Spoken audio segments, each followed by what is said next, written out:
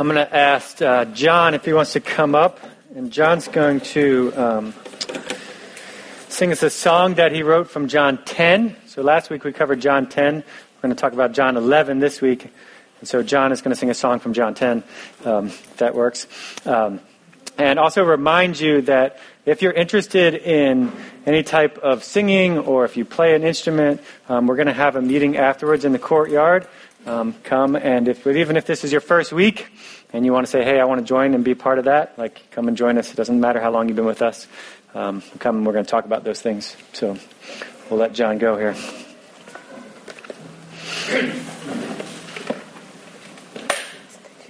Sometimes, actually always when I sing, I'm a little conflicted because the guitar has all these frets.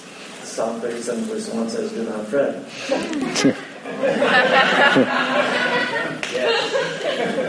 I'm going to sing this passage in John, as Trip said, John 10:27 to 30. And some have written about that passage that probably, looking through all the Old and New Testament, you cannot find a stronger assertion of the safety of the Christian. One of the things it does is that Jesus says, in reference to his sheep, he says they will never perish. And the never consists of two Greek words. One is ou and one is me. And who may not remember that, but it's a very positive, very positive assertion that we are safe in the Lord Jesus Christ. In verse 30, Jesus says, what does he say? Verse 30, Jesus says, I and my Father are one. Well, I, a personal distinction in the essence of deity, that's Jesus. My Father, another personal distinction in the essence of deity. And when he says, are one, well, he's talking about the essence of deity. The Father's omnipotence is Jesus' omnipotence. The Father's omniscience is Jesus' omniscience. Everything that the Father has, Jesus has. They're the same. They're the substance of God. Whoa.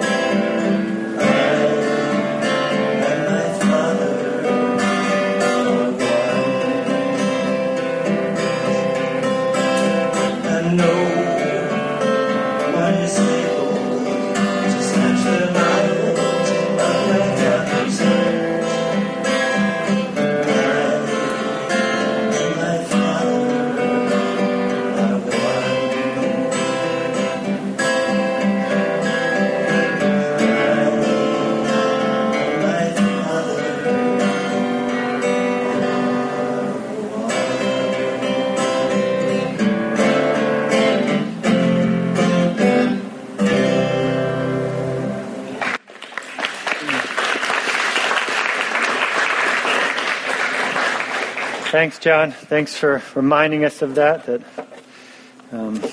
Jesus and the Father are one, that He is God. It's a good reminder that He's in control and that we don't have to fear those things at all. So over the last few weeks, we've been looking, I guess more than the last few weeks, we've been looking at the book of John. And we've kind of seen the story building, and Jesus' claims of who He is are becoming bigger and bolder, as well as He's kind of becoming more cryptic in a sense. He calls Himself the bread of life. He calls Himself the living water. He calls Himself the light of the world. He calls Himself the good shepherd. And He's backing up those claims by both teaching these things and like doing miraculous acts. And so he talks about bread, and then He produces bread, and He talks about water, and He does all these other different things. Well, today in chapter 11, we'll see Jesus claim that He's the resurrection and the life. And then He's going to follow that up by raising a man from the dead. He's going to raise Lazarus from the dead. And so as we look at that story today, we're going to spin that out, but as we look at it, one of the major themes in this story is actually the theme of love, which kind of is pretty neat that we kind of hit this right on Valentine's Day next week. I didn't even plan it that way. If I was smarter, I would have. But this word love is actually a very complicated word. It's a word that often gets thrown around. It's one that we use for many different things. You know, you can say, well, I love Los Angeles, or I love chai teas, lattes at Tanner's, right, Victoria? I love my wife. I love my kids. Somehow we use this word for many different things. So as you think about the word love, how would you describe it? Someone asked you to describe the word love. How would you define it? How would you describe it? An emotional bond with someone. Okay? How else? A strong bond with someone. Okay? Something that makes you feel good. Okay? It's undescribable.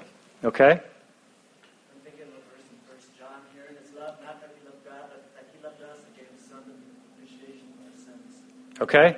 It's that Jesus is the fulfillment of that, and not that we loved Him, but He loved us first. Okay? Good. How else would you describe love? In that same vein, a sacrificial relationship.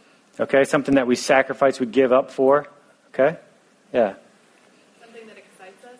It's an excited feeling. Okay? Something we usually get excited about, we feel passionate about. Yeah, good. What else?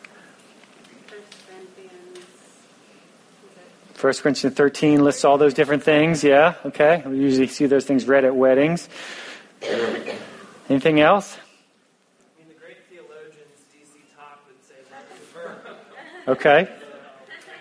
Love's a verb. It's an action. I don't know, it's funny. Okay. Yeah, D.C. Talk. They've said something along the way. They did a lot of talking, I guess. Singing. That's bad. I'm pulling off of John this morning. Yeah. As you think about love, how do you receive love? What's the best way for someone to show you love? Gifts. Getting gifts. Spending time with me. Spending time with you. Okay? Yeah. I heard a commercial for some like jewelry thing. It said like, giving is love, Jeff, just so you know. Valid love language. All right. Spending time with you. Okay? How else? How else do you receive love? Or what's the best way for love to be shown to you? Acceptance. Okay, someone accepts you for who you are. Okay? Good. Getting yelled at. Okay? Oh, you thought it was funny? I was going to say something cool about that. I think, well, maybe, I don't know if it's cool or not, but there is a piece of that when someone actually like spends enough time or willing to like speak into your life. That is love. Yeah, good. How else? How else do you... Okay? When you're vulnerable or open and someone's vulnerable and open to you. Okay? Good. What else? A touch and embrace. Okay? Yeah, often love is defined by touch in our world, for sure. So when someone like initiates things with me, like when I feel like pursued, Okay? I feel like that's really cool. All right, when someone pursues you rather than you have to be the pursuant. All right, so you give her gifts and she'll pursue you. That's how it works. All right. Anything else? Like somebody sacrificing, or like the laying down of someone's life for another, whether that's physical or just like in general sacrificing something for you.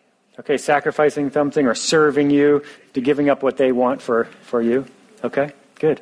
Persisting when it's undeserved. Okay, continuing to persist even when it's undeserved. Okay, good. What else? Forgiveness. Okay, someone willingly forgives you and pursues you to forgive you. Yeah, good. Forgives you even when you don't ask for it or those things or deserve it maybe along the way. Yeah. When they hurt, you hurt. Okay, yeah, when someone else hurts, you hurt. Okay, that's probably a definition of love. There's a connection there that when someone else is hurting, you're hurting as well. Good. I think what happens is often when we take these definitions of love, we place God into one of those boxes. And that's all great as long as we receive that type of love from Him. But when it doesn't look that way, I say immediately what happens is we turn on Him and say, God doesn't love me. And either He's unjust or I need to do something else in order for Him to love me. And again, here's the problem is that's really not how God's love works. God's love is not based on what we do. It's not based on the things that happen around us or the things that are happening to us really aren't definitive reflections of God's measure of love for us. And so what we'll see in the story today is that we're not alone in thinking and putting God in a box when it comes to love. And that his definition is actually far greater than those things that we can think of. And how we measure God's love for you and for me is really how much of Himself He shows to us. God's love is how much He gives you to know and enjoy Him is really the true mark of His love. And so that's where we're going to. That's what I want us to see as we look through chapter 11. And so I want to pick up reading. And I'm going to kind of read some and skip a little some just so we don't have time to read all of it. So if you have your Bibles, you can turn to chapter 11, verse 1, and we'll read and kind of work our way through this passage and hopefully come to an understanding of God's love. So verse 1 says, Now a certain man was ill, named Lazarus of Bethany, the village of Mary and her sister Martha. And it was Mary who anointed the Lord with ointment and wiped His feet with her hair, whose brother Lazarus was ill. So the sisters sent to Him, saying, Lord, he whom you love is ill. But when Jesus heard it, He said, This illness does not lead to death. It is for the glory of God, so that the Son of God may be glorified through it. Now Jesus loved Martha and her sister and Lazarus. So when He heard that Lazarus was ill, He stayed 2 days longer in the place where he was. I want to stop there for a second because that doesn't seem to add up in some sense. It doesn't seem that it's not a statement that you would think would follow. Jesus loved them and He's sick and he's probably not going to do well. Let me just hang out here for a couple more days. He'll be okay. Just let him go. It's not really a statement that we kind of think will follow that. It's kind of a turn in the story a little bit. What happens next in the story is Jesus' disciples come to Him and they have this discussion about really not going there because they're afraid for His life. Bethany is very close to Jerusalem, and as you know, the religious leaders at this time are looking to kill Him. And so they're saying, if you go there, you're going to die, Jesus. You're going to get stoned. And in verse 9, He goes on and reminds them that He's the light. He flashes back that He's the light of the world. And He says this in verse 9. He says, Are there not 12 hours in a day? If anyone walks in the day, he does not stumble, because he sees the light of the world, of this world. But if anyone walks in the night, he stumbles, because the light is not in him. Basically, Jesus says there's 12 hours in a day, and I'm going to walk in the light of the day. So it won't be dark. And it's not just like I'm going to walk in the daytime, so they won't get me in the daytime. That's not what He's saying. He's saying, I'm not going to stumble into a mob, which is really kind of funny way of saying that I'm going to arrive at my appointed time with the cross. Exactly when I intend to, at the end of the day. Now, Jesus says this as well in John 9. There's some context in 9:4. He says this, We must work the works of Him who sent me while it is day, and night is coming when no one can work. So the day that Jesus has in mind here is a period in time in which God's favor is really resting and surrounding Jesus with the light of extraordinary protection. and his power, and until the appointed task when he's going to, protection will be removed. And so that's what he's talking about here. So when he says there's 12 hours in a day, he's saying this day will be completed and nobody's going to be able to cut it short. We can go. It doesn't matter whether they want to kill me or not. We're not going to be stoned because I'm walking in the light of the Father. And so he finishes that up and he says, I'm not going to die, but you know who is? Lazarus. He follows it up. He says this in verse 14. He says, then Jesus told them plainly, Lazarus has died. Right before that, in verse 13, he said he had fallen asleep. And then his disciples are like, well, if he's fallen asleep, won't he get back up? And he's like, no, he's dead. He's like, I'm not going to die, but he died. And then verse 15, and for your sake, I'm glad that I was not there. I'm glad he died. That doesn't sound like a picture of love that we're going to put on Jesus. I'm glad that I was not there, so that you may believe, but let us go to him. So they make the trip to Lazarus' house. We're not sure how far away they were, but verse 17 says this. And now when Jesus came, he found Lazarus had already been in the tomb for 4 days. So Jesus waited for 2 days where he was. Then he started walking, and somewhere along the way, he misses the funeral, and Lazarus is in the grave now for 4 days. Dead for 4 days, which again doesn't seem to fit the statement of verse 5, that Jesus loves this family. He misses the funeral, he doesn't heal him, and he's there now. What I think is also important, just kind of a historical perspective here as we think about this 4 days. 4 days is actually very significant in that time period. Many people in that time period believed that a soul remained in a body for 3 days after death. And so even the pagans believed that their gods couldn't revive someone who had been dead more than 3 days. And so by delaying until the fourth day, Jesus is saying something about his power and something about his glory over all the other gods that anybody else was thinking about in the land at the time. And so as Jesus is a couple miles away from where the family lived, Martha, one of the sisters, comes running out, and she's probably crying, and she throws herself on the ground, and she says this in verse 21. Lord, if you had been here, my brother would not have died. But even now I know whatever you ask from God, God will give you. And Jesus said to her, your brother will rise again. And Martha said to him, I know that he will rise again in the resurrection on the last day. She doesn't get what he's going to say. She says, I understand he's going to rise again, when you come back. In verse 25, Jesus said to her, I am the resurrection and the life. Whoever believes in me, though he die, yet he shall live. And everyone who lives and believes in me shall never die. Do you believe this? And she said to him, yes, Lord, I believe that you are the Christ, the Son of God, who is coming into the world. So they have this interaction, and we're not sure what else is said there, but then Jesus sends her to go get her sister. And this is what her sister says when she comes in verse 32. Now when Mary came to Jesus, where Jesus was, she saw him, and she fell at his feet, and saying, Lord, if you had been here, my brother would not have died. The same exact thing. They both say the same thing. They both say, we believe you're powerful.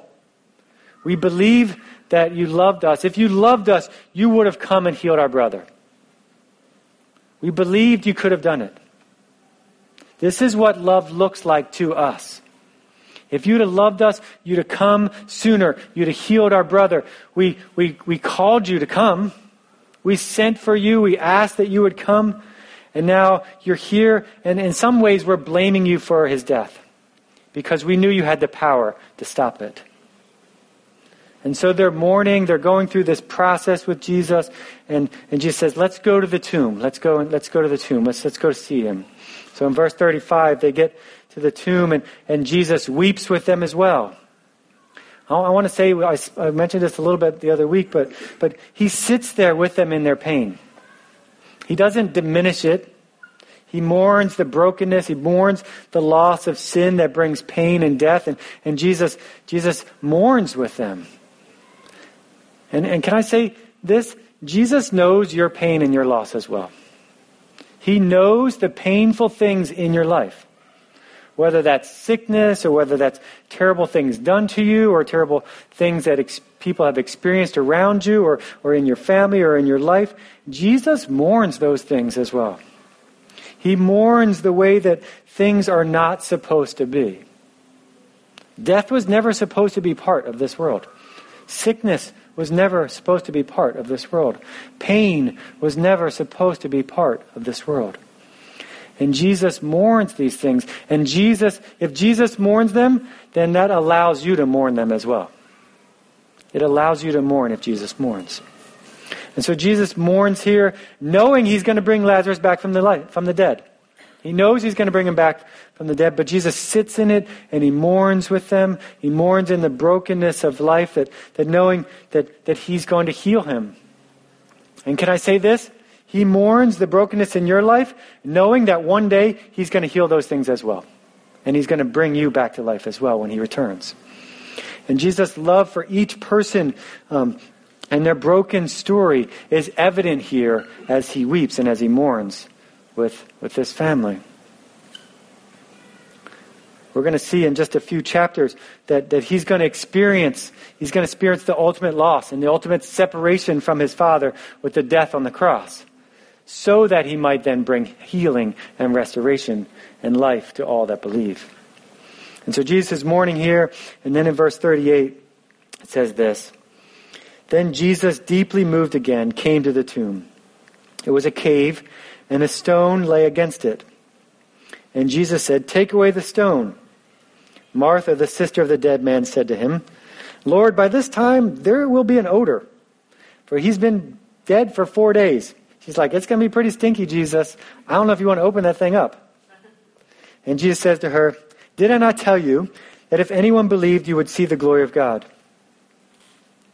And so they took away the stone, and Jesus lifted up his eyes and said, "Father, I thank you that you have heard me. I knew that you always hear me. But I say this on account of the people standing around me, that they may believe that you sent me." So somewhere along the way, Jesus must have talked to the Father about this. He says here, we've already talked about it. So apparently he must have prayed, which really shows the power of prayer here. Somewhere in the past, Jesus had prayed and asked for Lazarus' life. And God said, yes, but let's wait a few days on that. And I want to encourage you to continue to pray. One of our goals this year is praying and pursuing not yet believers. And may I say, God may have already said yes, that he's going to bring that person to life. Just like he did with Lazarus. Yes, but we're going to wait a little bit. I'm going to call them from the dead, but I'm going to wait so that you can see more of my love, more of my power, and more how I work in their story. That's what he did with Lazarus, and that's what he did with you and me, if that's really the reality of it, right? You and I didn't come out of the womb and all of a sudden, we were saved, and we're all of a sudden we had just these people look exactly like God and his family, and these people don't. He waits in our stories. There's something going on here, and that this is what he did with you and I. He knew before we were born that he was going to call you and me into this family. But he waits until the perfect time to raise people from the dead so that his love would be seen more and more and more, so that he would be revealed for who he truly is. And so verse 43, he goes on and he says this. He says, when he had said these things, he cried with a loud voice, "Lazarus, come out!" And the man who had died came out, and his hands and his feet were bound with linen strips, and his face was wrapped with a cloth. And Jesus said to them, "Unbind him and let him go." And many of the Jews, therefore, who had come with Mary, had seen what he did, believed in him. But some of them went to the Pharisees and told them what Jesus has done. And so following this, some people come to Jesus. The people that maybe were mourning with Martha and Mary and with the family, they come to Jesus and they believe in who he is. Others go and tell the Pharisees what's happened. And following this, we'll see the religious leaders take those things and they look for more ways to put Jesus to death. As we look at this part of the story, it's kind of almost like, finally, this is what love looks like. Right? He brings Lazarus back from the dead. I can imagine sorrow turning to joy. Their situation is fixed. Right? The sisters got what they wanted. They got the desired result of the story. They got the happy ending. Right? Like everyone lived happily ever after. Because we don't see them much in the story after this. But that's really not the point of the story. It's not the point of the story that he was raised from the dead. Because Lazarus eventually died again. He's not still walking around. We haven't seen him, right? All their problems are not solved. Not everyone is following Jesus here. The leaders even hate him even more now. Jesus raising him from the dead is not the act of love in this story. It's not the primary act of love in the story. And let me show you why. If you go back to verse 5 and 6, it says that the reason why Jesus didn't heal Lazarus is that when he heard he was sick, because he loved him, that he would stay where he was. Basically, he loved him and he was going to let Lazarus die because he loved him. That's pretty crazy.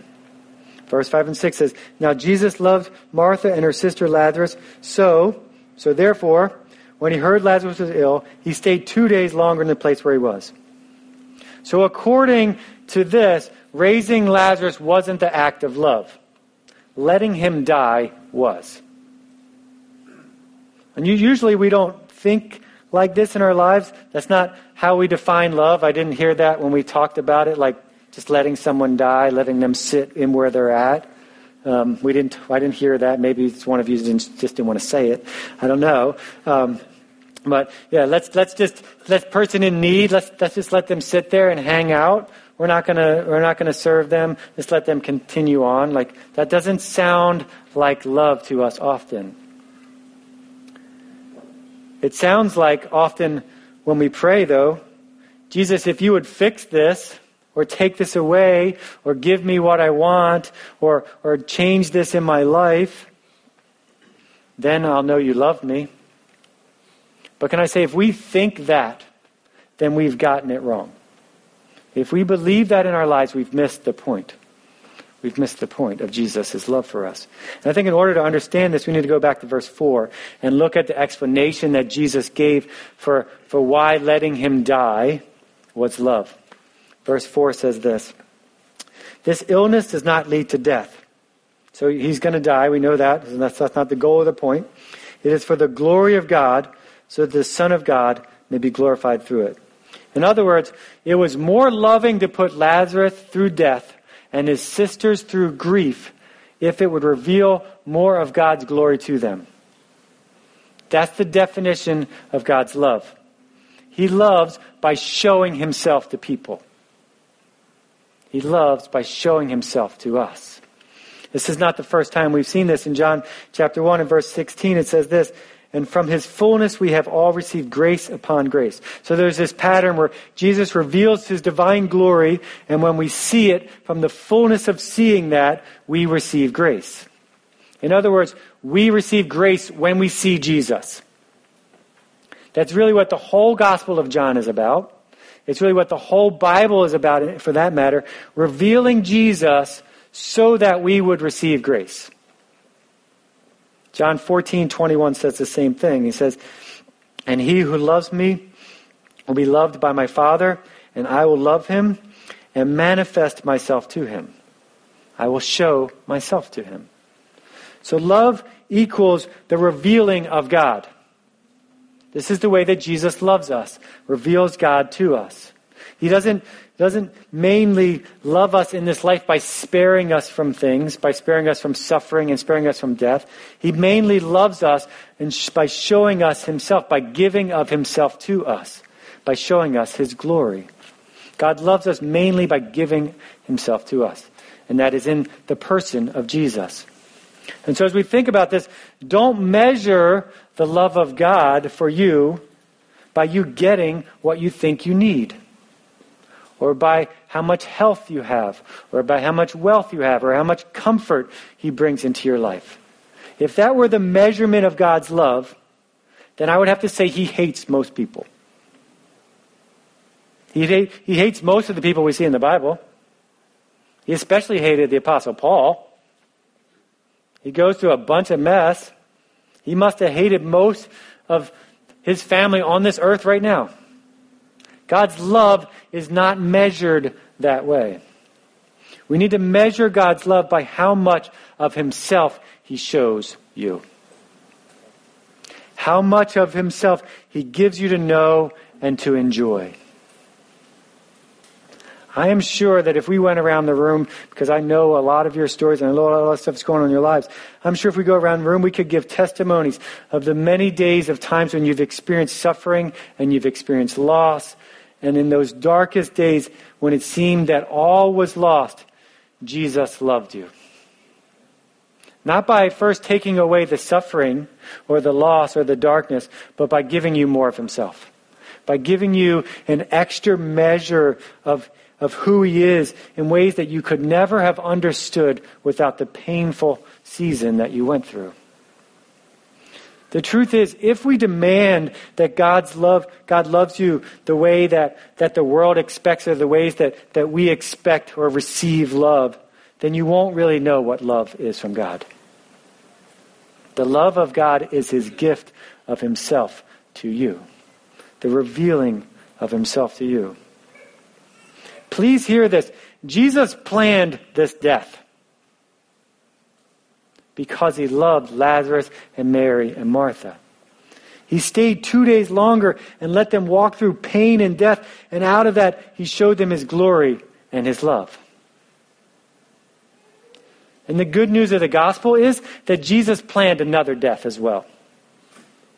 And after 3 days in a tomb, another stone would be rolled back, and out would walk a living Savior who revealed the glory of God to all mankind, to all who would see him. That's the good news of the gospel. That's the good news of God revealing himself. And if we look at verse 50, we see this plan for death is beginning to reveal itself. Caiaphas, who's the high priest of this time, says they've decided to kill Jesus at this time. Verse 50, it says this. And he's prophesying, it says this. It's better for you that one man should die for the people, not that the whole nation should perish. And then John says something really amazing here in verse 51. He says this. He did not say this of his own accord, but being the high priest that year, he prophesied. He prophesied. In other words, God brought these words to mind, to Caiaphas' mind. God put these words in his mind. God put them there. These are the words. These words are basically Jesus' death warrant. Caiaphas wants him dead, out of the way. So he spoke these words. But the truth is, God wanted Jesus dead. He wanted him dead. He wanted him risen and reigning forever. So he spoke these words to Caiaphas. Basically, Caiaphas said, it's better for you that one man should perish for the people so that the whole nation should not perish. And what God was saying, it is better that Jesus die. It is better that he suffers pain and endures death. It's better than any other plan in the universe. You see, in the mind of Caiaphas, the plan was, we kill Jesus so the Romans won't kill us for having a Messiah. That was Caiaphas' substitute. We substitute Jesus for ourselves. But in the mind of God, the substitution was this, I will kill my son so I don't have to kill you. God substitutes Jesus for his enemies. You see, the death of Jesus is not merely some tragic set of events which God turned for our good. It was a loving set of events that God set and planned for our good. He set in the beginning of time and planned it from way back when. And God himself served the death warrant on his own son. And he didn't just predict it, he unleashed it. And this word of prophecy tracked Jesus down in the Garden of Gethsemane and put him under arrest. There was no other escape because this is the word of God. It was better that he die. It was better that he die. God caused pain and death and killed Jesus. Now that may sound harsh, right? That God would do that. Killing doesn't sound like love. It's another word we don't associate with love often. When we think of killing, we quickly run to someone sinning or we run to cruelty. But we know that God never sins and we know that God is not cruel. So this killing was in love. How do we know that? Isaiah 53 says this, and I'll just read a couple verses. It tells that God had planned this out as a means of revealing himself to people, as a means of revealing his glory. Isaiah 53 verse 4 said this, we esteemed him stricken, smitten by God. God smote him. In verse 6 it said, the Lord had laid on him the iniquity of us all. Verse 10, it says, was the will of the Lord to crush him, and he has put him to grief. So God smote him, he crushed him, he endured grief so that you and I would no longer have to be apart from God. God designed, planned this death of Jesus. Really, God so loved the world that at the cost of his own son's life, he would experience pain so that you and I might see him and enjoy him forever. The love of God is the gift of himself to you. The good news is that all the things in your life, the goods, the bads, the hards, the fun, is God revealing himself, is God's master plan of him revealing more of himself to you. More of himself. He planned these things. God is pursuing people. He's gathering people to himself.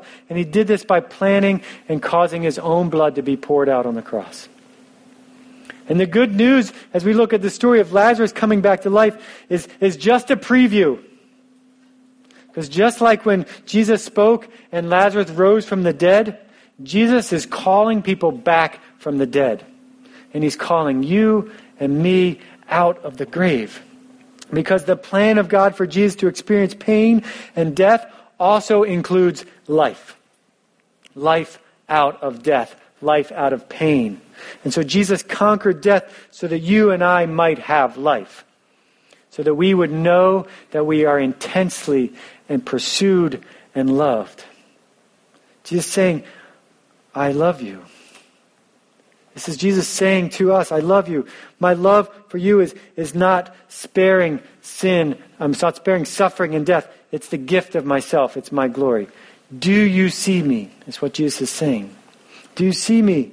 Do you see me for who I really am? I want you to see me in all of the things that are in your life.